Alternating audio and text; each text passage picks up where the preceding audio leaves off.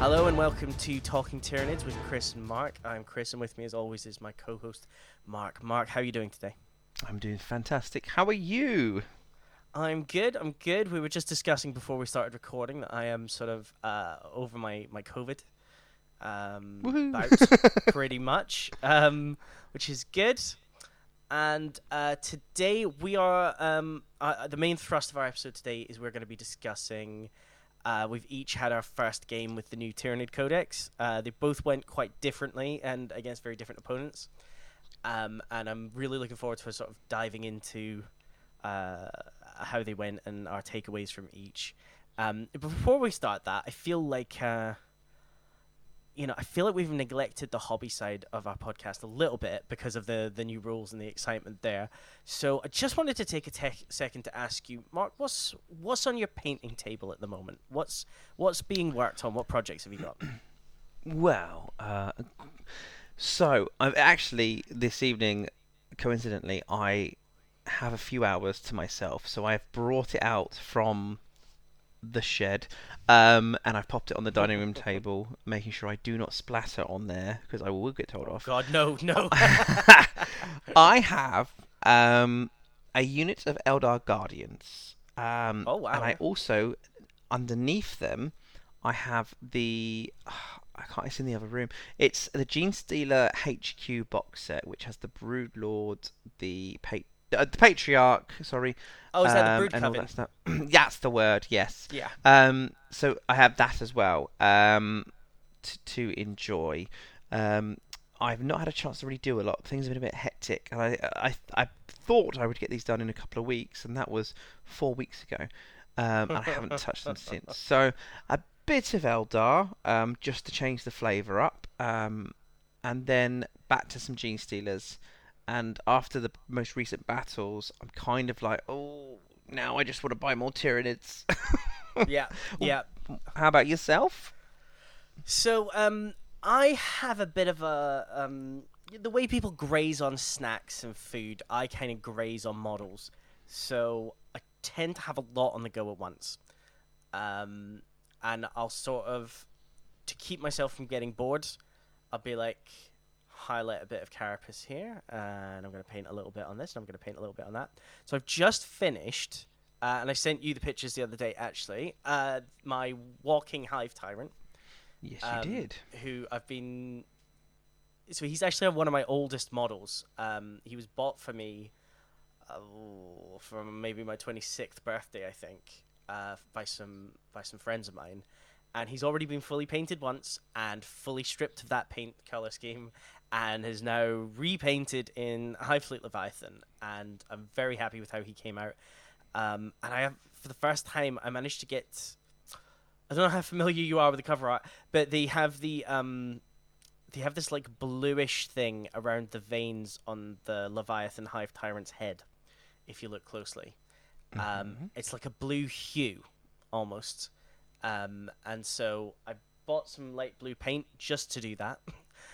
So literally, I've got an entire pot just to do this tiny little bit, and I watered it down a lot, and I managed to get that effect, and I was really happy with it.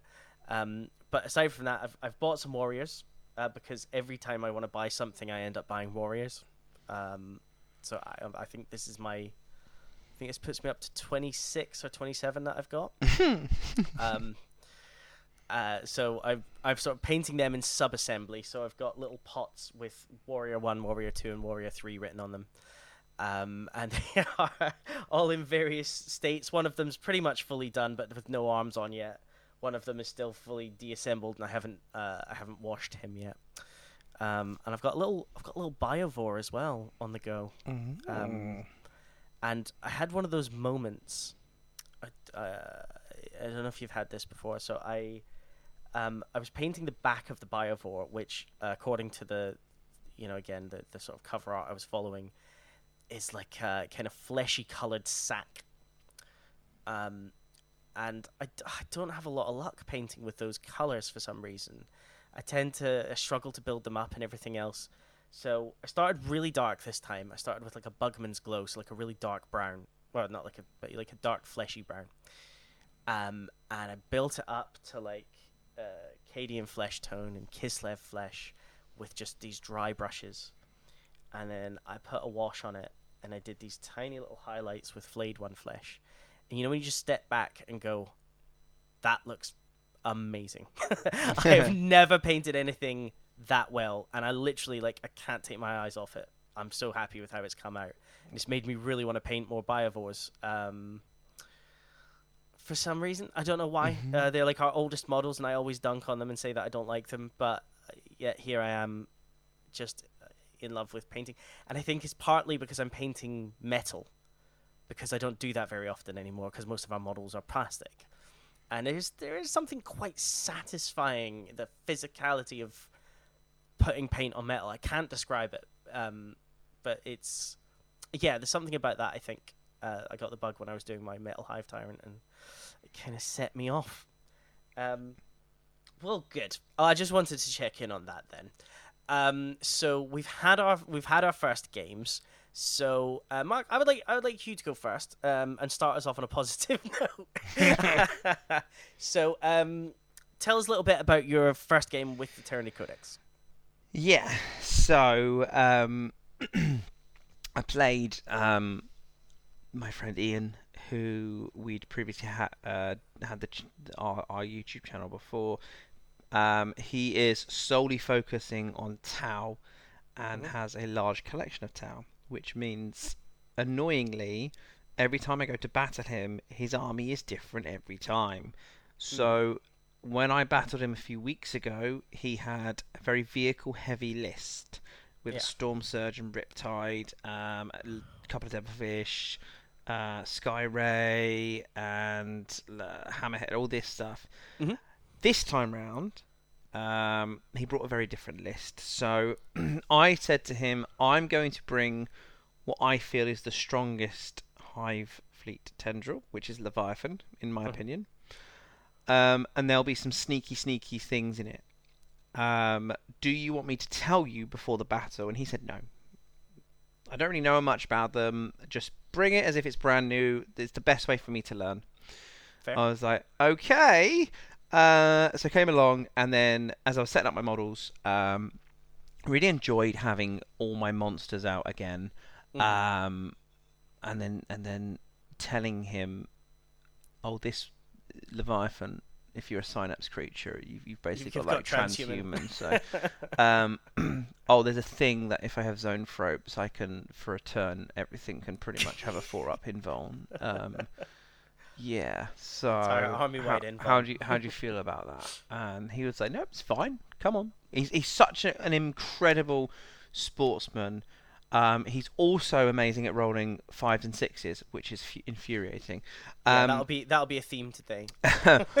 So we set up our armies, and I've got 2,000 points of Tyranids, and I have the list here. If you wanted me to delve deeper in, or if you just wanted a brief one at the moment. Give us a flavour. Okay. So I kept some of the things that I'd done before this codex had come out. I'm a massive fan of Winged Hive Tyrants, for example. Yeah. So, and Gargoyles. So I had my Winged Hive Tyrant, and I gave it the Warlord. Where is it on there? The Warlord trait, which allows it to have a 5-up Feel No Pain. Yeah, and kitted it out with a heavy venom cannon, and then swapped it for the Shard Gullet. Yeah. So then I could have a very durable psychic creature going very fast, and I could affect things in every phase, basically. And he survived for quite a long time. Gargoyles and Termagants to kind of gain objectives. I put the Gargoyles in reserve, which I enjoyed bringing them down and going caca. And then the Malaceptor I explained as well, and so I had Zone Thropes and Malaceptor, only 3 Zone Thropes and a Malaceptor, and I explained the potential damage output, and I didn't quite roll 7+s on his psychic power, so I didn't get to do those additional mortal wounds, but still he was pretty deadly, and the Zone Thropes were incredible. So yeah, very strong. Loved my Screamer Killer Carnifexes. Oh, I loved how they performed. I felt they were the best, my favourite unit on the board. I had a Morlock with an adaptive physiology, dermic symbiosis. Dermic symbiosis, yeah. So he had the 4-up invuln. Yeah. So I wanted him to come up, and I wanted him to be scared like he used to be scared of my Morlocks. Yeah. Come up, and then if he tries to get me with his heavy weapons, I've got a 4-up invuln. Now, his list comprised of some Fireblades, a Crisis team in reserve with Melters, 4 or 5 units of Fire Warriors, Okay. 2 Hammerheads, some Pathfinders, some Piranhas as well, and some Stealth teams. Can I ask you something? Mm-hmm. Right? Do you ever feel, especially if you're playing against an army that maybe isn't one of your armies or is not one that you take often if it is, right? And you've mustered your units and you've put them on the board, and then your opponent is putting down their units, or maybe they're running through their shooting phase. Do you ever look at it and think, how the hell can you bring so much? How does so much fit into your list? It staggers my imagination, because I have a tendency in all my armies, well, both of my armies, I should say. If I'm playing Necrons, I bring big blobs of warriors because I'm basic. So I'm bringing 20 warriors and then 20 warriors, and then if I feel like it, 20 more warriors, which is obviously a big investment in points as well as a big investment in space. And with Tyranids, I tend to go heavy on big horde units, 25, 30 Hormigons, 20 Gargoyles, 20, 30 Termagants. So I don't go for multiple small units. That's not really my thing. For better or for worse, I'm not sure if that's the right way to go. But sometimes I just feel like I have once, it wasn't my most sporting moment, but kind of demanded that my opponent hand over his army list. So I was just like, after a 45-minute shooting phase, I was like, you must be done. There cannot be anything left to shoot. How are you fielding this much stuff? And I was sitting there and I was like, give me it. Let me see. I'm going to check this against chapter approved. I'm going to check Battle Scribes up to date. This cannot be right. I don't know if you ever feel like that. I feel like that sometimes, and it's not. I think it's a grass is always greener thing, to be honest. Yeah, and as you say that, I remember he also had 3 broadsides. So well, there you go. Yeah, no, there was a lot, but then, and I did actually, I think I brought this point up, but then we both kind of realised, well, I've got more monsters and he's got more infantry, so I was like, okay, this is quite interesting. There's a few tactical errors on his part during the game. Not massive, but a few tactical errors. But there was also some chances, because he'd brought something different, for me to see how devastating even like the infantry can be. Mm-hmm. So one example is a Fireblade next to a unit of Fire Warriors. There's a stratagem which basically doubles their attacks for that shooting phase. So Rapid Fire 2 becomes Rapid Fire 4. So he had 40 shots, and your Fireblade gives that a unit reroll 1s. No, it doesn't. It gives it exploding 6s. Oh my god! So he rolled his dice, and after shooting, he then had 40 hits. He's hitting on freeze because of marker lights, and he had 40 hits because of the exploding and misses and stuff.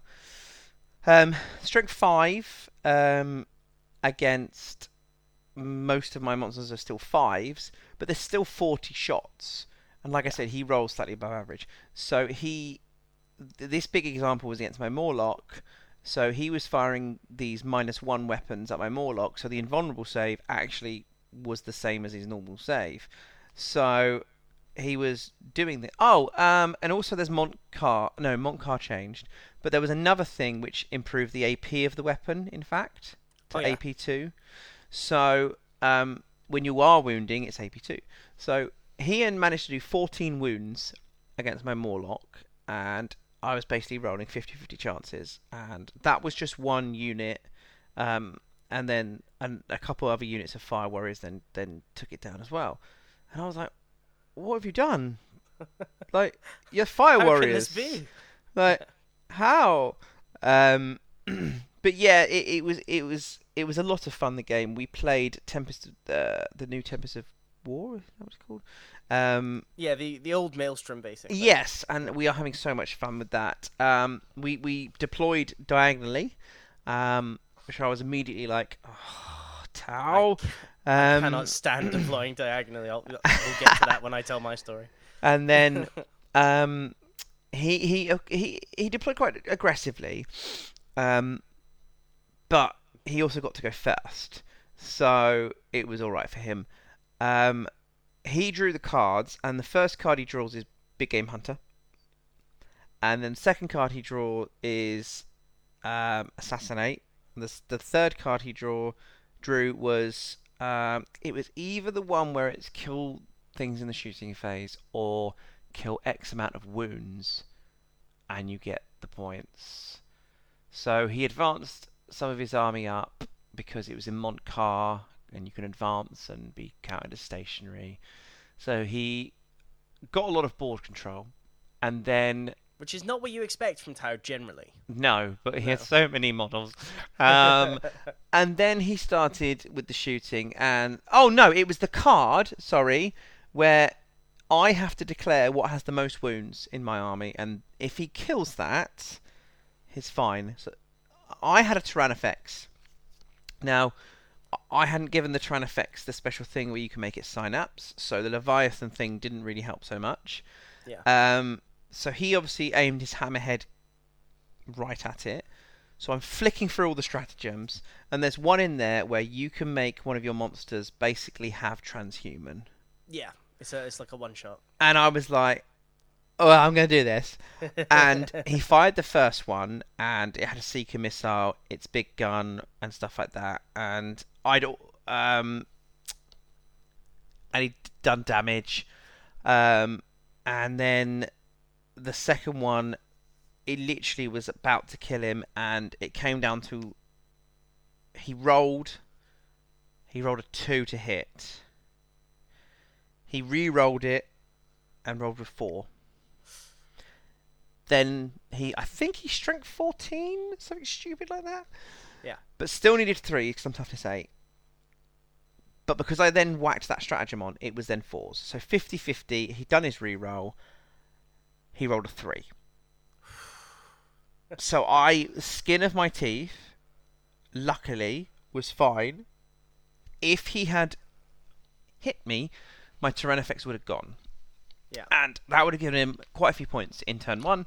And I'd kitted the Tyrannifex with the 30 shot one, because my plan was to open up a Devilfish and then just shoot it. What I didn't realise was the range of the weapon was only 24 inches, and he was outside of that range for quite a lot. So my Tyrannifex actually didn't really do a lot, which was quite disappointing to me. Am I wrong in thinking, and I might be, in fact, I will check this as I say it, isn't there a way of increasing the range with... Does Scorch Bugs, I know it increases the AP, but does it not also impact the range? Possibly. I'm gonna check this, because it's always good when you're having these debriefs, I feel, to have that quick think of what could I have done better. Yeah. And then... Yeah, you can add 6-inch to the range characteristic, so you could have gone up to 30. Okay, I will remember that one. FYI. FYI. I do need to get the stratagem cards and stuff. That might actually help. Yeah, just I having got it in front of me.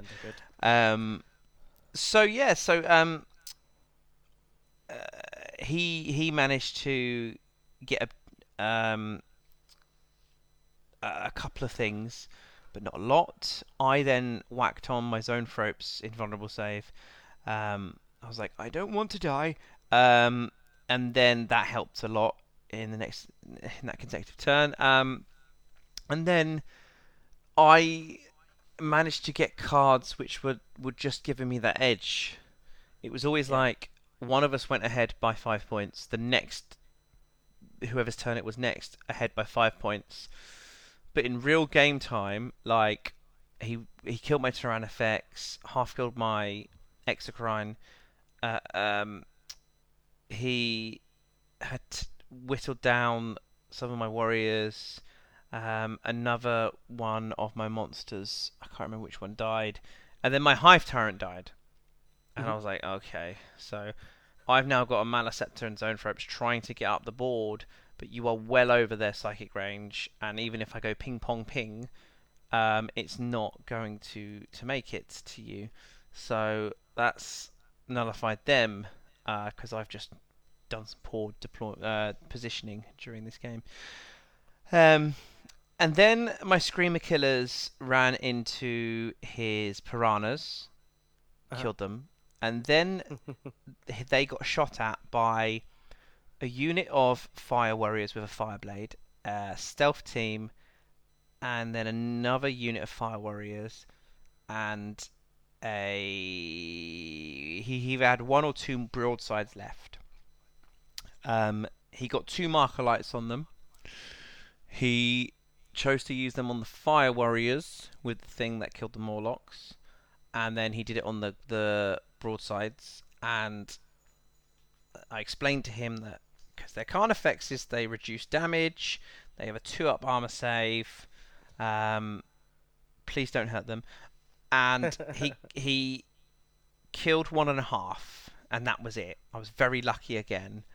But in doing that, I then whittled down his stealth team and his fire warriors with the shooting, and then charged them both and killed them both. And it was at that moment where it's like, oh, yeah, you're not coming back from this. And then we looked at the points, and I was 20 points ahead. And we were like, even if you drew the best cards, like, He ain't coming back. nah. So it was a combination of if I got to him, which is Tau in a nutshell, Yeah. he's gone. But there was a couple of things he was trying out, like he put some pathfinders on top of like a building, but then it meant that they were restricted because they couldn't move around a lot. They were quite restricted up there, whereas if he'd put them on the ground, like in some forest, he could then quickly move them and stuff like that, and have more fun with that. And then he had a stealth team at the back of the field on his objective to claim it, but then they were at the back of the field, and they had to move around through a building, move around. They didn't do anything really for 2 turns, and by that time, that amount of burst cannon shots that they have would have been more beneficial if he'd actually put them mid to the front of his army, which Yeah. is typically what I've done in the past. So just some little errors, but we are a bit rusty with our gaming, and Yeah, it definitely. is only his second ever game with Tau, and he will learn from that, which means I then have to learn from that as well. So yeah, Leviathan for me did well. Re-rolling random hits again, very strong. So yeah, I won, and I did enjoy it. Now, before we move on to me, for the listeners at home, and for my benefit as well, give me a bit of a sense for what gaming looks like for you when you're gaming. So, where was the venue? Let's start with that. So we have 99.9% of our battles is done at either of our house. Hmm. So we have measured out a board which is the correct size, the minimum size, sorry, for the points range we do, which is 2,000 points typically. Uh-huh. And we've both got a gaming mat. One is a grass one is a city one. And over the years, we've purchased and collected scenery, some really good quality scenery, some of which have like ruined cathedrals, and then it has what's that semi-transparent paper called? Tracing paper. Yeah, something like no, it's like that, but it's got like what church windows would be. So when the light does go through, it is just It like looks like stained glass, That's which amazing. is Yeah. which we love. And we bought that because we wanted to take it to the next level, and that it just lives in a box in my shed. So we have some pretty good scenery, a lot of line of sight obstructing, some foresty bits for some dents. So we have a bit of a mix. It was at his house, so on that size board, on lots of nice scenery, and then after that it gets a bit cramped because that takes up one of his rooms. So we get to spread out a bit across a couple of different rooms, and then we grab our pints of water because you always have a clear head, and then lots of snacks, and we whack some music on in the background and just play. Now the problem is when we do that, because it's so chilled, our games. Oh, it was like it's been 4.5 hours and we're still not quite It's near turn the 2. end. Yeah. So Yeah, definitely. yeah, so it's quite chilled. But then the 0.01% we play is at Warhammer World. So we will hire a table and we will go down and we will play there, play 2 or 3 rounds, have food, and then come back, and then we'll go in the shop for about 4 hours. Yeah, that's good. That's giving me a good mental image. I got a good feel for it. Yeah. Yeah. It's interesting because I think the way I play very much varies on who I'm playing with. I had a friend who I used to play with all the time, and we had this really weird habit. We'd have something on the TV in the background.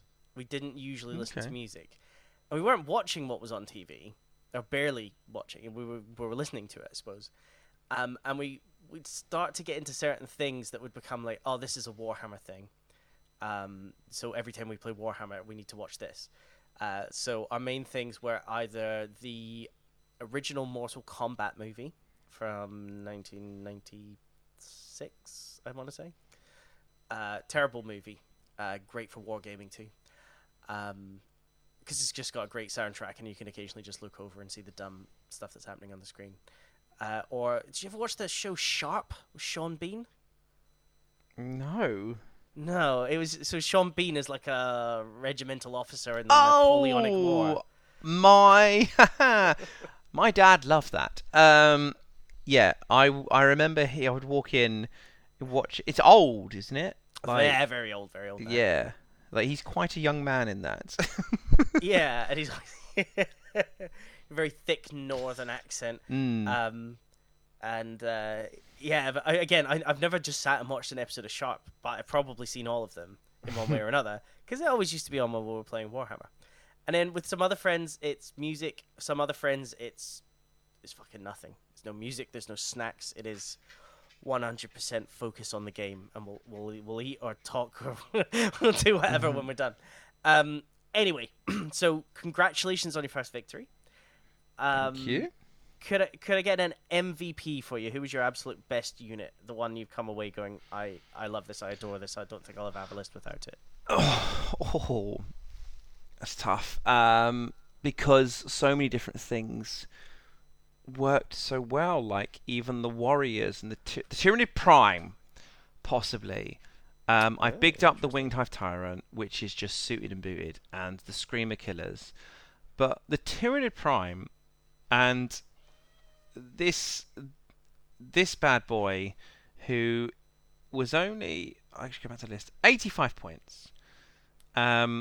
Venom Cannon, Lash Whip and Bone Sword, and I've given him the Pathogenesis. So I add 8 inches to his range weapon, and each time I shoot, I can reroll 1 hit and reroll 1 wound. And that was because if he had any vehicles, I've got a D3 Strength 8 -3 2 damage gun at 36 inches. Well, if he is far away, I'm now going to make that over 40 inches. So you can't hide from him, but he can hide because he's a character under 10 wounds.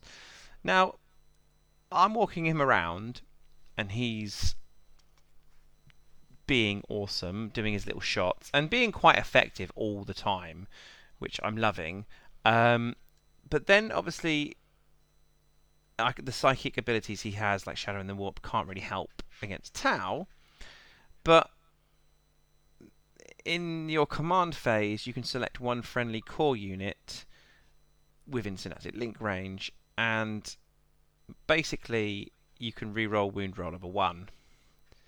And he was always next to a core unit in every phase, and just giving them those little buffs. He then charged a unit of fire warriors and decimated them, and then was close to the Carnifexes, so then could help them with charges.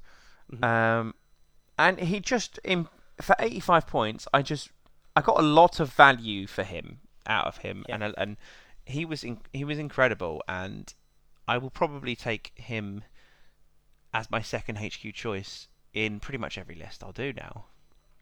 It's interesting, yeah. I think what's so great, so much has been made of, I think, the synaptic imperatives and everything else.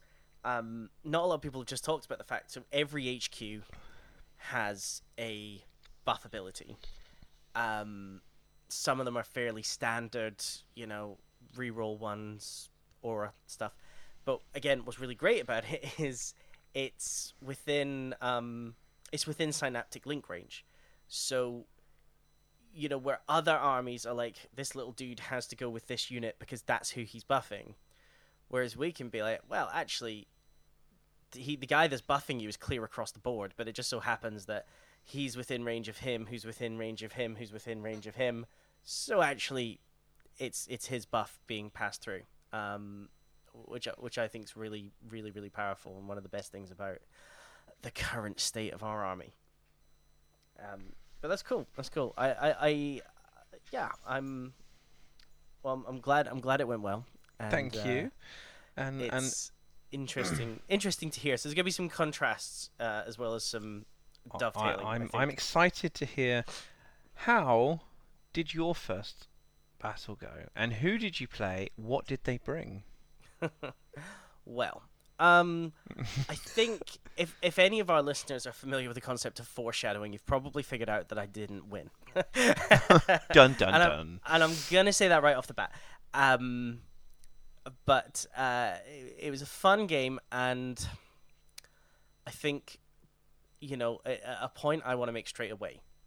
So I played with my friend Dan, and I think, I spend too much time on internet forums, lurking, reading, occasionally posting about wargaming, and everyone likes to moan. Everyone likes to have a bloody moan, and it drives me nuts. But I'm drawn to it like a moth to the flame.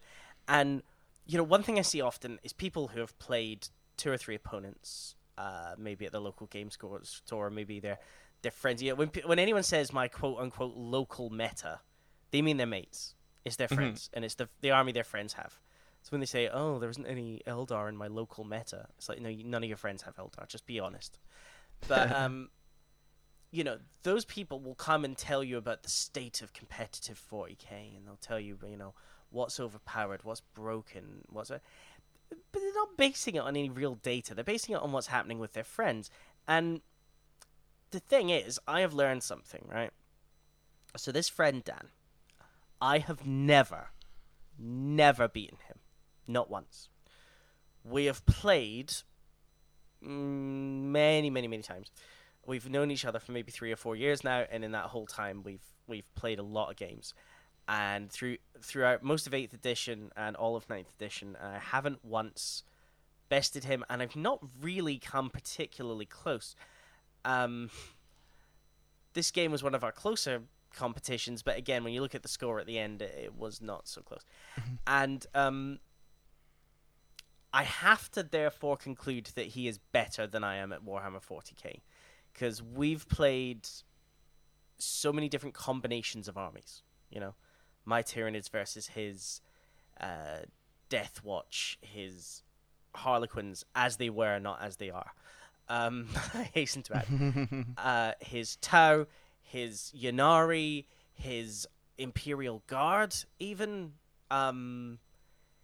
his Thousand Sons. He's got a lot of armies. My Tyranids, my Necrons, never won. So I have to conclude that he's a better player than me. That's the only real explanation for that 100% win rate. Meanwhile, I have another group of friends I play with. Lovely guys, very fun to play with. There's 3 of them in that group. Only one of them has ever beaten me, and that was one time. And it was by like 4 or 5 points. And it was my first go with the new Necron codex. I made some mistakes. So from that, I have to kind of conclude it doesn't really matter what armies you play with. You know, yes, some armies have an inherent advantage. Some are more currently competitive than others. But really and truly, a very good player can take an average to poor army and win with it against a comparatively lesser opponent who has a better army. That's what happened in this game. So the list is basically what I read out at the end of our last episode, except I panicked at the last minute and took the Lictor out and replaced him with just a bit more of everything. So I think I had like one more Tyranid Warrior, a couple more Hormagaunts, something along those lines. So the game was the diagonal deployment, which I hate, and I went second, which I hate. These were 2 bad things. And to give a basic shape of how the game went, I didn't deploy well. If I'm honest, my biggest weakness as a player is I don't deploy well, and my biggest issue with that is I don't know how to get better at it. It's actually my hopes at some point when I wish to post some battle reports online. You and I have actually talked about doing a few together, and it would really help me if someone could watch those battle reports and be like, why did you place that there? Mm-hmm. Consider doing this. Consider doing that. So the big mistake I made was basically I could have hidden my Hive Tyrant and Tyrant Guard behind a building, and I didn't. I sort of put them behind the building and didn't really think about it too much. And so my friend Dan, he brought Death Guard, okay? Right. And he had Plague Burst Crawlers, and he had 3 of them. And they have a variety of weapons. One of them is very high strength, high damage, but only a couple shots. But still, 3 of them throwing out 2 shots each with that really did a lot. It did a number on me. And they've got a mortar thing, and they've got this other thing.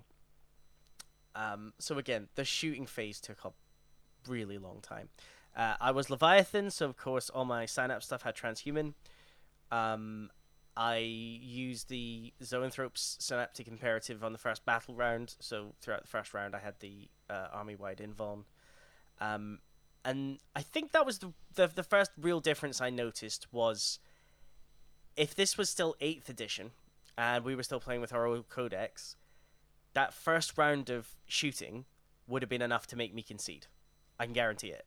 Because I'd have lost 2 or 3 monsters, I'd have lost half my Hormagaunts and most of my gargoyles, I suspect. And I'd have been sat there going, I can't answer back. I don't know what else to do. That's how a lot of our games went in early 8th, especially. Whereas with this one, I was like, I'm just more resilient. I could just stand up to more damage. So I rejuvenated my Hormagaunts with the Endless Swarm strat, which is a really good feeling. So I brought back 5 Hormagaunts doing that after the first round. I didn't lose much. I lost all of my Tyrant Guard. All of my Tyrant Guard got shot to pieces. And I sort of thought they would survive longer than they did, because they seem really tough. But there's only so long you can stand up to these massive, massive high-strength weapons, even with all the buffs we had at our disposal. So yeah, I went very aggressive, and I realized really early on that I'd gone so aggressive in my list building that I hadn't put in enough of this unit will sit back and hold the objectives kind of stuff. So I ended up kind of thinking, like, well, I'm going to have to leave a unit of Hormagaunts back, which isn't ideal. I'm going to have to leave a unit of Warriors back, which really isn't ideal.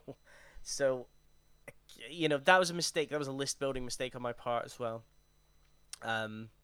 But effectively, we both marched forward and met in the middle.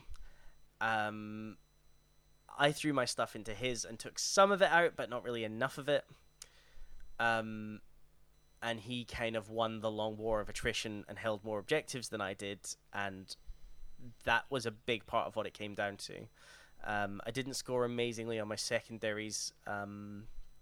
Again, part of the problem was I built an all-rounders list because I wanted to bring a ton of different stuff and try it out, which I did, and I've got a lot of takeaways from that. But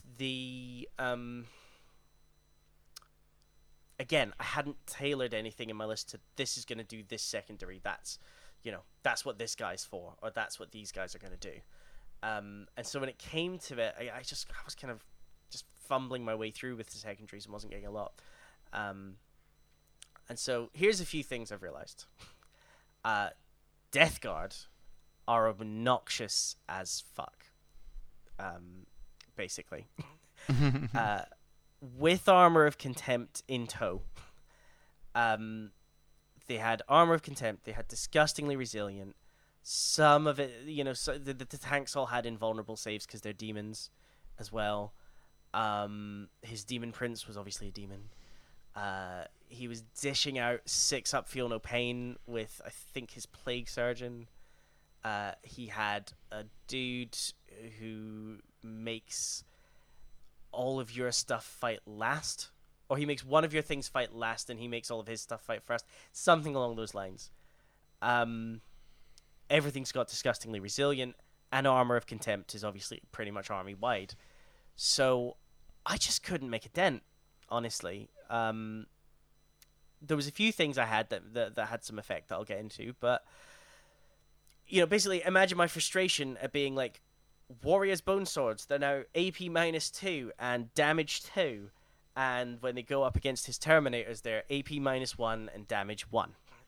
And so everything's neutered. Everything, my Trigon, I got really excited. I charged my Trigon into some tanks because, monster versus tank, monster usually wins when it comes to melee. First of all, he did me like 10 wounds on Overwatch, which was obscene. You want to talk about rolling a lot of 6s. That was something else. And then, again, the Trigon's got a damage 2 weapon. So this big monster, 12 attacks, great, but now only hitting it, he was bracketed because of the Overwatch. And then he's only coming in at damage 1, so he just wasn't doing enough to take the tanks out. So, yeah. There was a lot of lessons learned, I'd say.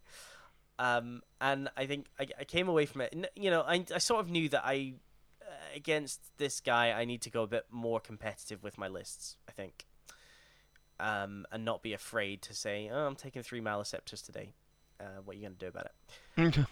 And just, mortal wound spam. Because, again, so much of our stuff has gone up in damage and AP, and so much of that was negated by Armor of Contempt. But let's talk about the positives, because there was a lot of those as well. Zoanthropes are amazing. Absolutely amazing. So amazing that I'm desperately afraid that they're going to go up to, 60 points a model. I think that's going to happen in the new chapter approved thing, the new points values when they come out. The Maliceptor he stole the show from me. Basically, yeah, he threw out a smite, did some mortal wounds. He got over 7 for the smite, so he did some more mortal wounds. He threw out, it's the new psychic power, the one where, basically everything in the unit takes a toughness test. Yeah. Oh, and that was another thing. He had a psycho power that was raising the toughness of units. So his bloody Terminators were toughness 6. Toughness 6, 3 wounds, ignoring damage, 2-up save with Armor of Contempt, and 6-up Feel No Pain. You can't imagine. Anyway, that's actually made me lose my train of thought. I got so angry about it. You were saying the Maliceptor was amazing. Yes, mortal wounds, lovely. So he was throwing. Yeah, basically he did that. got over a 7. Mortal wounds aplenty. And I'll loop back to this, but I've kind of got it in my head now what I'm doing with him next time, and I'm going to kind of come back to that. It's yeah. So Maliceptor did well. Zoanthrope did well. The Hive Tyrant didn't get to do much. I went full melee with it, and because of that kind of diagonal deployment, I was really struggling to get him into position to charge. So that didn't really happen till turn 3. I had to use that strat because basically he charged in and died because, again, that stupid thing meant that he couldn't fight first, so he had to fight last, and the Demon Prince killed him. So I was just like, I am not having this Hive Tyrant not have attacked. So I spent the 2 CP and made him do his extra his fight as if he's still alive thing. I'd given him the Reaper of Obliterax, so he did okay. But actually the only damage I did to his Demon Prince was the Mortal Wounds, because with all the other stuff he had stacked up, even like a fully tooled out close combat Hive Tyrant, I just couldn't do much against it. They are thematic. They are exactly what they're supposed to be. They are disgustingly resilient and a very, very frustrating matchup for a new codex where it made a lot of my stuff feel like it wasn't new, just by virtue of all his special rules. I took the Prime. Unfortunately, the Prime didn't do much in my game. By the time he got into close combat, it was against those Death Shroud Terminators, and he couldn't really do enough. And I didn't get them into range to do shooting because they'd spent a lot of time sitting on an objective. Gargoyles were brilliant. Fast moving, did a lot of shooting. The Parasite Amortrex, he was brilliant against the cultists. Unfortunately, he didn't birth any Rippers, which is a shame. What? But just by virtue of his close combat prowess, he took out like a unit. I think he took out like 8 cultists or something. But he did infect them. But the next turn, they took their mortal wounds, but they didn't. They got the thing that says you take your mortal wounds, but you're not. What do you call it? You're no longer infected. Yeah. And it didn't do enough mortal wounds to birth the Rippers, unfortunately. I also couldn't do that thing where he flies over and attacks people because there wasn't anything in my way at the time. Yeah, very situational, that one. So. It is very situational. Good when it comes off, but not one to plan for, or one to plan for even. So here's some of my reflections. It was I'll be honest. It was very frustrating because I really had hoped that I would come away from it with a win. I don't blame the codex. I blame myself entirely. I made a ton of mistakes. So the first thing, and this is common, I'm sure you felt the same afterwards. I mean, we already discussed it. Scorch bugs, for example, could have helped with your Tyrannifex potentially. Mm-hmm. I spend a lot of time looking back and beating myself up a little bit about what strats I forgot to use or what strats I didn't even realize I could use. And that's very natural with the new codex, I think. And I went and bought the cards afterwards so that I've got the strat cards in front of me, and that'll hopefully prompt me a bit. But I just looked back on it and thought I could have given, when my Hormagaunts charged in, I could have given them an extra attack each. But I didn't realize I had that strat. And when my Hive Tyrant charged in, he has Horned Chitin. So I could have done the Trampling Charge, I think it's called, strat, and done like a bunch of mortal wounds on my way in before I even started swinging. Little things like that where you think, okay, well, next time. Again, I could have done Scorch Bugs when I fired with my Gargoyles, and they might have been more effective. Did use Blinding Venom with those, which was pretty cool. I'd say as well, I don't know how you found it, but I found my army was very CP hungry, and I used it up quick. I think basically by turn 3, I had no CP. I was just getting the one a turn CP that you get for the start of every command phase. How did you find it for CP? Not to the extreme as that, but I did notice for the majority of the game, I definitely had less than Ian did. I was trying to do a few different strats just to try stuff out, but definitely he had more than me. Yeah. To the point it's like, oh, I've got this many, I may as well do this, or I've got this many, I may as well do this. I was like, okay. Yeah, may as well is a very frustrating thing to hear when I'm sitting there. Yeah, going, and I mean, anything. Yeah, I mean that point. Not to look into too far in the future, but I was listening to something the other day with Games Workshop looking to potentially mix it up with the command points, which would not help your game. Basically, there was a rumor that they're basically going to cut the command points in half. But every turn you get 2 rather than 1, so that it means that a lot of people that are building their armies with like these relics and doing all this stuff turn 1, and you're just like really hitting hard and doing stuff. They're trying to make it spread out across the game, but these are just rumors that for the things that are coming up. So again, it would force people to change the way they play, which it's not a terrible idea. I mean, you do. Again, sometimes I just feel like I get to a point in every game. Well, every game I play with Dan when I'm losing, I get to a point where I'm just like, he's like, right, I'm shooting with this, I'm using this strat, and he's got this relic, and I'm just like, just roll the damn dice. Do what you're gonna do. Like you very clearly won. Just kill me. Do your 700 shots with 1 unit somehow and be done with it. But yeah, as I say, I felt more resilient. I didn't get tabled, I don't think, or did I? I think we stopped before I did.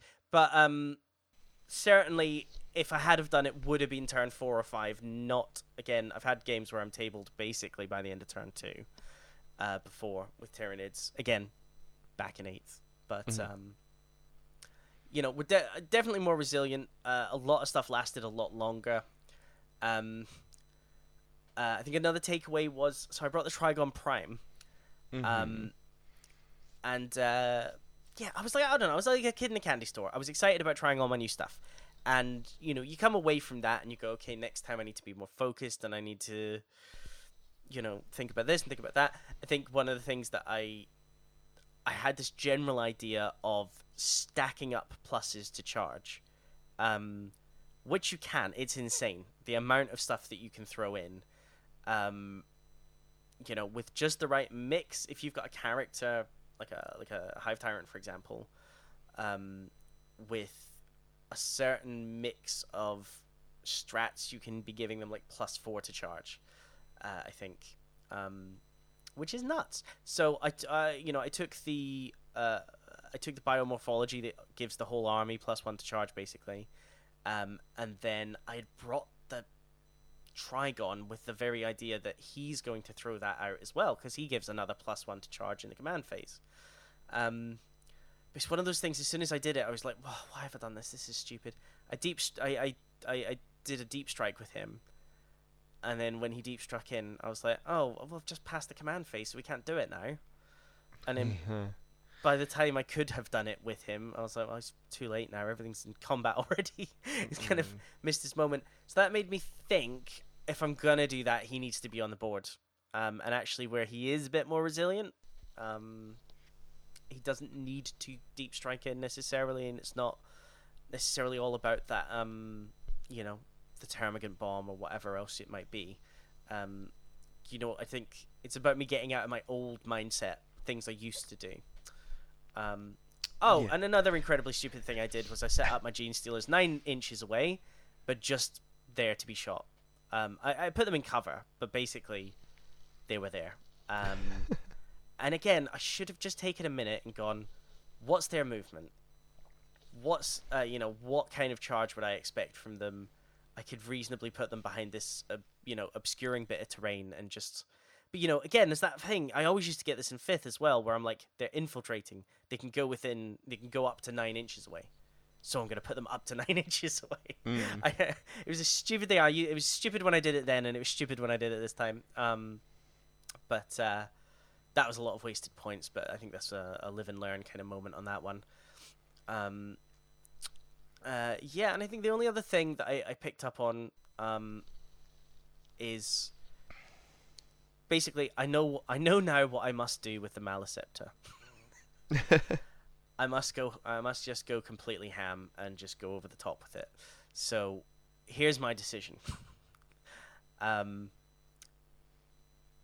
He's going to move forward as far as he can, and he's going to smite. And prior to that, I'm going to use a Neurothrope to give him an extra dice when he does his psychic attacks. And he's 3d6, take the 2 highest, right? Mm-hmm. So that's step 1. And then he's gonna throw that out. He's very likely to make a smite. There's good chance it's a super smite, but let's just assume it's a normal one. And he does his mortal wounds, and that will definitely get me over 7, or very, very likely. And then he's gonna do his extra mortal wounds. And then I'm going to do probably Neuroparasite again to make a unit take a toughness test. And I'm going to pick a specifically weak unit to do it on this time. Get as many mortals as I can from that. And again, he does his mortal wounds. And then I'm going to use a strat to let him do an extra Psycho Power. Mm-hmm. And possibly I'm going to stack with that another strat so that he knows every Psycho Power on the board. So I can use a Psychic Scream. He does his mortal wounds. I get over 7. He does his mortal wounds. And then I'm going to play another strat that will let him benefit from the Synaptic Imperative, his own, on top of the other Synaptic Imperatives for the turn. I think that may be a Leviathan exclusive. I can't remember. Oh, no, I don't think it is, actually. I don't think it is. Or it might even be a Psycho Power. Whatever it is, I'm doing it. And then he's going to do his psychic action, so that everything around him, when it's attacked, you reduce the incoming strength. And that's a warp charge of 7, so I have to go over 7 anyway. And again, he does his mortal wounds. So, because there's no cap on the amount of mortal wounds he can do, and because I'm so thoroughly cheesed off at how bogged down I got by the Death Guard last time, I'm going to do that. And I'm going to do 100 mortal wounds in one phase, and I'm going to laugh. That's my plan. In a nutshell. And then I'll get some Zoanthropes to smite as well, because why not? Okay. Question. Please. I think I remember us talking, and you were quite excited about bringing I'm terrible with names. Not the Death Leaper. What's its little ones called? What, the Lictor? Yeah. Do you think if you had brought a Lictor it would have done anything? Or are you still excited to take it for your next game? That's a good question. I'm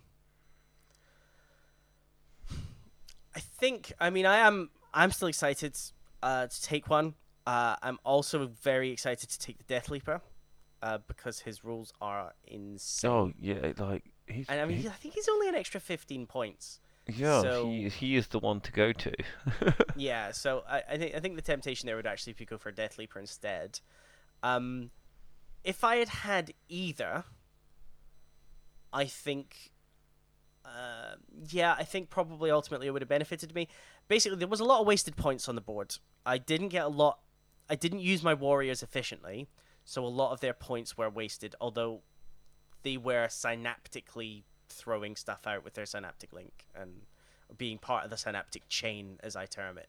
So there was use there, but I certainly didn't make as much of them as I could have. and I had like a unit of it must have been 18 or 19 Hormagaunts. They were sat at the back. They were too far from my opponent to shoot. They just sat on an objective the whole game. They did nothing. So that potentially 200-point unit could have been a 70-point unit of Termagants and given me a bit more space to do other stuff with. It could have even been a 45-point unit of Rippers, to be honest. Now I think about it. So, yeah, I think if I'd had the Lictor in there, I think he could have done me some good. I mean, the thing that was really grinding my gears was, for all the stuff, it's annoying that they've got Disgustingly Resilient and Armor of Contempt, and quite a few things there have an invuln anyway. But it was the buffs they were getting from the characters that really was destroying me. And if Tyranids currently have a weakness, they don't have many at the moment. It's, their primary weakness, one of their weaknesses is that they don't have any sniper units still. So, and if an opponent knows what they're doing, they can keep an opposing character alive basically the whole game. So, when I think about it, maybe there was a couple of times where he'd positioned stuff in a way that I could have snuck the Lictor in and got a free shot at one of those characters at least. And that would have been quite helpful. Deathleaper, certainly, I think, again, I'd have to place him smart. And, my opponent's very reactive, so he might well have seen, oh, you've got a Deathleaper in reserve. Well, I'm not going to leave that character sitting around doing nothing.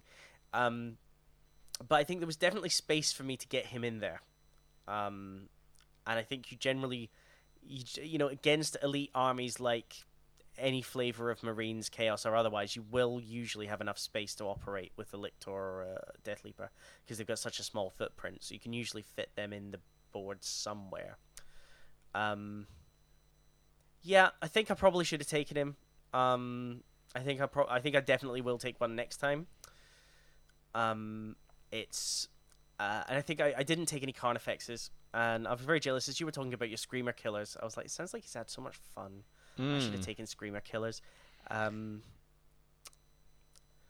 It's always hard, isn't it? You look at a list and you think, well, inherently, to add something, I have to take something away.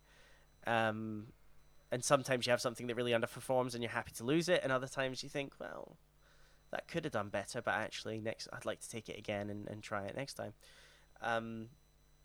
So it can always be difficult, but if nothing else, we had a hell of a lot of fun, and it was really nice playing with my new stuff. It was nice playing with some painted stuff that I hadn't got on the board yet, and I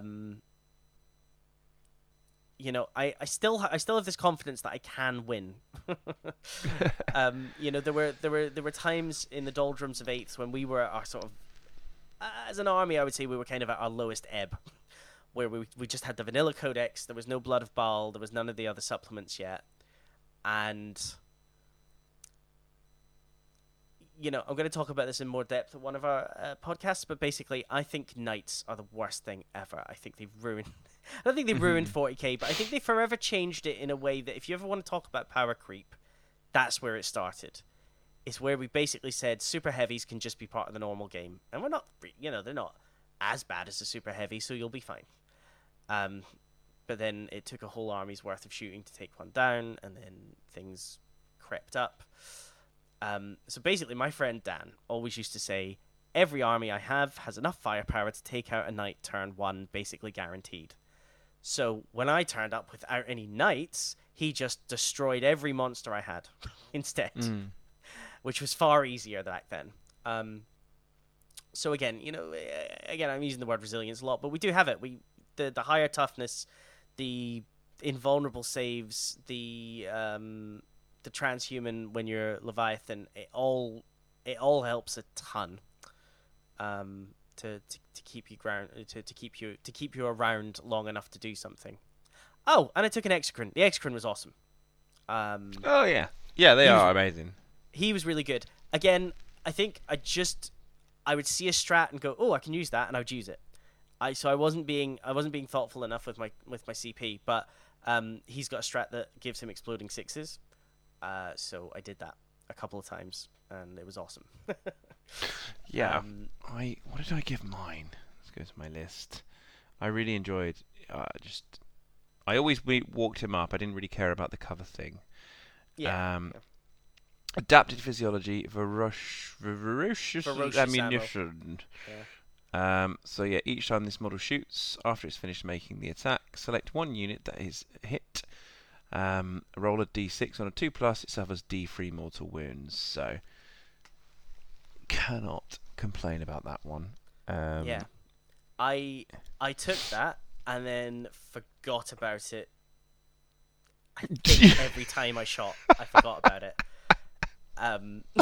I don't mean to laugh so hard, but it's again, it's what you do on your first game. I feel you make mistakes. I'll put my hands up. There was at least one time when I gave something transhuman, but it shouldn't have had it because it wasn't a synapse creature. I kept getting it in my head that monsters got it, but that's not true. It's just monsters with synapse. No, I came to that same mistake, and I was like, oh, my Tyrannifex isn't, which is why I then scrambled for that strat. Yeah, and it's easy to forget as well that the Tyrant Guard then don't get it. So again, that was another lesson learned there, that maybe they should have.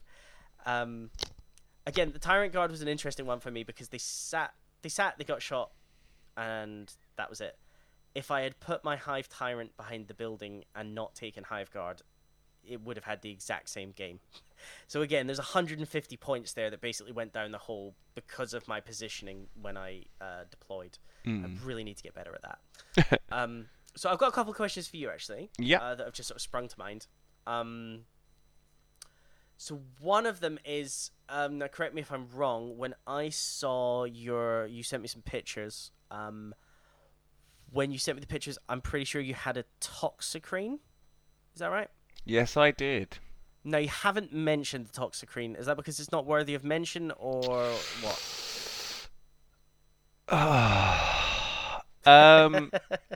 Now, in theory, I should have been ecstatic because I'm seeing all this infantry in front of me, and the Toxicrene is very, very good at this. Yeah, it's very anti-infantry. He was very far away, though. So, moving up, advancing, or trying to position myself to get close to his infantry became very difficult. And he shot at some piranhas. Meh. And then tried to charge the piranhas and failed. So he unfortunately didn't do a lot for me. I couldn't get close to the infantry. I knew from watching other battle reports just how deadly he could be, but I just didn't get the opportunity. I think if the deployment had been what I would class as a normal deployment, it's just anything that's not diagonal. Like, I'll take the classic Dawn of War deployment, or I'm not as much of a fan of the short board edge deployment because you get bunched up, especially if you go horde heavy. But I would take that because at least I've kind of got a straight shot at something. Absolutely. Yeah. So yeah, he didn't really get a chance. He didn't get a chance, unfortunately. Is he in your next list? Let me ask you that. Now, that depends because I don't want to use Leviathan next. Okay. I want to give Kronos or Behemoth, the one where you reroll charges. So he'd be good in Behemoth. Yeah. I reckon. So if I chose not Behemoth, so much in Kronos. Probably, but I think I want to try a Kronos army. I want to see how much shooting I can do against Tau, just to be like, if I win, I've beaten you. Tyranids were quite shooty previously. and I want to see how much shooting I could do. Off the top of my head, I think you gain 4 inches on your range weapons, and if you're within half, you get an additional minus to AP and stuff. So with an exocrine, Tyrannifex in theory, Screamer Killers, again, they're all fantastic for Kronos. Maybe a Tervagon. Yeah, Some Tervagon, Termagants. lots of Termagants, Gargoyles. You get in all those additional in APs. The Winghive Tyrant that I had with its gun, and a lot of the army would lean towards Kronos straight away. I might consider taking out the Maliceptor and just Really? keeping the Zoanthropes, and then seeing what I can do with those points elsewhere. It's a hard thing to do. I've found myself really recently. So especially I played a lot. So before the new codex came out, I was kind of leaning more on my Necrons, and that's partly because they're fully painted, or I have enough to field fully painted armies of Necrons. And I would often find myself, I'd be like, it's not so much about crutches, but just habits, where I'd go, I've started an army list, and I've just gone, well, obviously I'll have that, obviously that, obviously that, obviously that, and all of a sudden I'm like, oh, I've only got like 400 points to play with. So I was really getting annoyed with myself for not having enough variety. But then again, you have to ask yourself, well, okay, if I want that variety, am I willing to take out the thing that gives out the 5-up invulnerable? No, I am not. Am I willing to take out this big blob of warriors? No, I'm not. And yeah, likewise for me, I think I really like your notion of just getting in there and trying a new hive fleet or hive tendril, I should say. But yes, I think already I'm falling into that trap where I'm like, well, I need at least 2 units of 20 Hormagaunts, and I need a hive tyrant. I can't not cope with a hive tyrant. And then before you know it, I'm just like, oh, well, I'm not leaving home without the Maliceptor, and gotta take some warriors. They're always good. See, yeah, this is the thing. I was like, right, I want to really get a good feel for the codex. I want to do Leviathan first because it's the strongest and quite easy to remember in ways. I want to then try Kronos. I want to try this one. I want to really create an army for any of the Hive Fleet tendrils, and I'm sat there and I'm finding that I've copied the same units a lot of the time. Now these units are incredible, but it doesn't really flavor or fluff wise fit in with the adapted physiology. Like if I'm using an army's rules where your little Gribblies are going to be wounding on 4+, and I've only got 20 Gaunts, and I've put more points into big monsters, that's not really going to benefit. I'm not going to get a huge amount of benefits from that army. So I would like to think I could create them, but creatively I have just lent again towards like 4 or 5 staples. Yeah. In again the Exocrine being one of them. Why would I have an Exocrine in a BMF army which is close combat? I want to benefit. I want to show off this assaultiness, but then you do need that support. But then leaving of shooting. home without one does feel bad. Yeah, it's like you see tricky. White Scar units. White Scars for Space Marines, they can advance and charge, and they get I believe they possibly get to reroll charges. I'm not sure on that one, but you always see Redemptor Dreadnoughts in it, giving you that heavy firepower. So then it's like, well, maybe I can have a few shooty bits to justify. But yeah, I do want to create some lists for each of the Hive Fleets to kind of benefit and show off, basically, and get a good feel for it.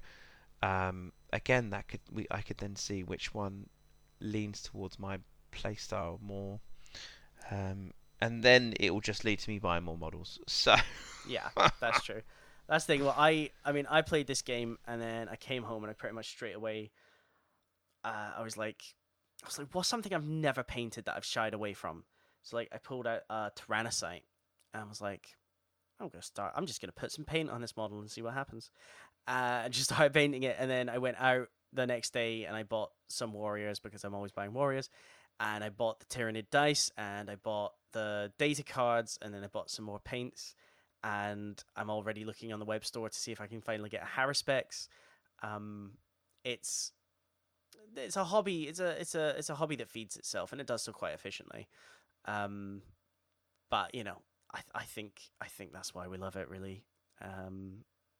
Now I have one. I did say I had two questions, so I've got one more brief question, and then I can see the time ticking on. So I think we should probably wrap it up not long thereafter. But so I feel like I'm gonna have to eat my words a little bit here. So I said in our last podcast, I said the worst units in the codex are the ones. Yes. I think I specifically said the ones I was least excited about. I mentioned Biovores and I mentioned Molochs, I think, and I can already tell you that my next list has Biovores in it, because I've kind of rethought actually throwing out a bunch of spore mines and just dropping them on objective is a really nice thing to do to your opponent and be like, oh, you can claim that objective, but you're going to eat a few mortal wounds for it that or you're going to have to waste a turn of shooting at it. So yeah, I'm kind of coming around to them actually. But about the Moloch, so you brought the Moloch and you kind of alluded to the fact that he got shot to pieces. And you were a bit unhappy about that. But how did his from below power work out for you? Yes, so I put the little marker down, and then he immediately moved all of his units outside of the range. And so again, this is why I was in hindsight actually. Where I put him was like between the center of the board and his deployment zone, so it really just his marker was there and his models just went warm and moved away from it immediately. He then shot at the Morlock when he came in, and then that did draw a lot of firepower because we did kind of discuss like, I think it's like 16 attacks. He's then got these special rules of his jaw. Not the biggest hitter, but 16 attacks is still 16 attacks from a monster. And it is scary when all you've got is infantry around you. So it didn't really do a lot, but what it did make me realise that if I had put it closer to his backfield within the rules, and then it forces him to move his models away to the only direction they can go is either sideways or towards the center of the board, which is closer to me. So the Morlock, I saw a dimension of the Morlock I hadn't even thought of just being a way of moving his models. Even if I put that marker like on an next to objective, he now has to choose to move away from that objective or take those mortal wounds. But then when he comes in within 12 inches of that marker. So then you get this massive bubble where he can come in, where you decide, if I bring him in 9 inches away from my opponent, he can charge. Or within 9 inches, but not within engagement range, he just sits there and doesn't charge. But then you've got this massive Morlock creature next to you. You can't ignore that. So even though he died and didn't do any damage, he's opened up my mind to more tactics and actually drew firepower away from the rest of the army, which again allowed things like the Screamer Killer Carnifexes and the other units to move forward and really crunch like they're meant to. So he was a distraction Moloch. Yes, and I really enjoyed it. I still look at the Trigon because I want to do the Trigon is in the fast attack, and I look at the Trigon Prime, and I I do lean towards the Morlock just because it's now giving you, well, me, more options. Again, if I don't take Leviathan, because Trigon Prime, you get the special buffs from being sign-ups. But I did see a battle report on Tabletop Tactic, and I think her name is Kate or Katie. She declared that the Tyranid Codex is one of the most versatile and balanced in a way you can bring any combination and make it work. And her theme for that list was anything that has wings and anything that can slither. So it was that's like a lot. so birds and slithering. I think she was calling it. So she brought harpies, winged tyrants, then Trigon Prime, Trigon Morlock, Ravener, like all these things, and it was really good to see because you wouldn't normally ever see that ever. So in one of my lists, I definitely want to bring a Trigon and a Morlock because I do have both models. Whether I turn the Trigon into a Trigon Prime, I'm not sure, but this is something I do want to do. But I think Morlocks for me will be something I like to take as a little distraction. You see, it's interesting. So again, officially I'm putting on a bib. I'm grabbing some cutlery, and I'm going to eat my words because I think I've got to take it back. I actually am now really excited about taking a Morlock, and I think I just wasn't seeing the bigger picture. I think I was looking at it and I was like, ugh, again, it's just like a few mortal wounds. It's not that much. My immediate thought was people will just move away from it, so it's not even going to do any damage. Like, what's the point in that? And then I pictured myself. I thought, imagine I didn't take the Trigon Prime and I did take a Morlock. Aside from the fact that I'd have a buttload of extra points on my hands, what would I have done? And again, what my friend had done is he had a big unit of Terminators. He had a Demon Prince. He had a big unit of Plague Marines. He had 2 or 3 characters. I think 2 actually. 2 characters buffing everything within range. And then not even that far behind, a couple of tanks. And I thought I could place one marker that hits all of that. Basically the vast majority of his army. And then he'd have to, he'd either have to move, in which case he's going to move everything way further close to me, or very far back. But actually, if you place the marker right, you can make it so he can't. There's only so many ways you can traverse, if you know what I mean, to get away from it. And then I thought very likely, especially as he was on an objective, he might have just said, "Screw it, I'll eat the mortal wounds." Yeah. And then that's the only way, or one of the only ways we've got of saying, okay, I'm rolling on this character. That character just took D3 mortal wounds. It's one of those only ways we've got of digging out hidden bubble wrapped characters. And if you're against an army that's got a ton of units in that very tight enclosed, I want to keep them within all these auras kind of way, like I imagine some of the Tyr probably were. It does force them to make that choice, and actually it's a big part of board control, isn't it? It's saying, it's area denial. It's like, if you want to sit here, you're going to take a ton of mortal wounds. What are you going to do about that? And with all the other mortal wounds we can throw out, you might actually find someone going like, oh god, well I guess I've got to move, and then now you are moving up the board and you are taking that space from them. It also made me think, again, going back to the Lictor or the Death Leaper, you got to start thinking about how these things work together and then the mechanics of that. So you think, I place my thing, my opponent shrugs at me and is like, yeah, whatever, I'm just going to move everything. And in so doing, they're very likely going to space stuff out to avoid, because it's a radius, it's not just a point, And in doing so, they might just leave you enough of a gap where you can go, all right, Death Leaper's going to get in there.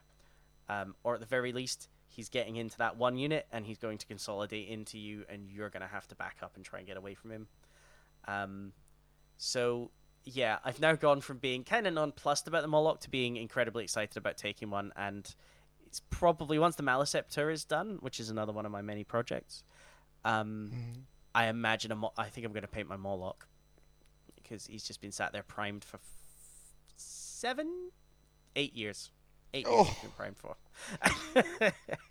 So he needs some love. He needs some paint. Yeah. Well, that's great. So I think that wraps us up here. The one thing I think before we started recording, I teased you with that I've got a game coming up, but it's not 40k. Just to allude to that for you and for our listeners, I'm playing a kill team tournament this weekend. Okay. Now I have never played kill team. I still don't know what I'm taking. I know I'm taking Tyranids, but I don't know what models. So I've been kind of, like I said, I've got a few warriors I painted, so I'm probably going to bring them along, and I think I'm just going to bring boxes of warriors and gaunts and gene stealers and see, right, what of these can I make into a kill team army? But I'm quite excited because I've never played it and I've heard it's quite good. So yeah, we're doing a friendly little tournament with some friends I haven't seen in years. So I'm quite looking forward to it. Have you ever played Kill Team? No, I haven't. No. I think it represents quite a good way to get into the hobby for people that, maybe it's a bit daunting to go spend £300 or £400 to get yourself a 2,000 point army list. But it's not that daunting to buy like 3 boxes for 70 quid and say, okay, get these, paint them, that's your kill team. But you and I were already well into the hobby by the time Kill Team came out. So sometimes I kind of feel like maybe it's not aimed at me, but I'm excited to give it a shot. So in our next podcast, I will feedback on that. Obviously, we don't have any exciting new rules in Kill Team, but it'll be a new experience for me. And I'll have some pictures to share and the like. So with that, let's finish up. I went nearly an hour and a half, Mark. We need to start. Yeah. I need to stop it'll be talking. like 20 minutes today. I said that my wife is going to kill me. I was like, I'll be done before bedtime. I'll be downstairs. Don't you worry. So, with that said, thank you very much for sticking with us and listening. I hope you've got something out of our combined experiences, and I hope the next time I talk about a game that I won it. But if you want to get in touch with us, send us any questions or discuss anything with us, you can talk to us on our Twitter, which is @TalkingTyranids. You can talk to us on Gmail. You can email us if you're feeling a bit old school, and we're talkingtyranids@gmail.com. And I make my usual promise that I will at some point make an Instagram, maybe a Facebook group. That wouldn't be a bad idea, would it? So anyway, until next time, thanks for joining us, and we'll see you.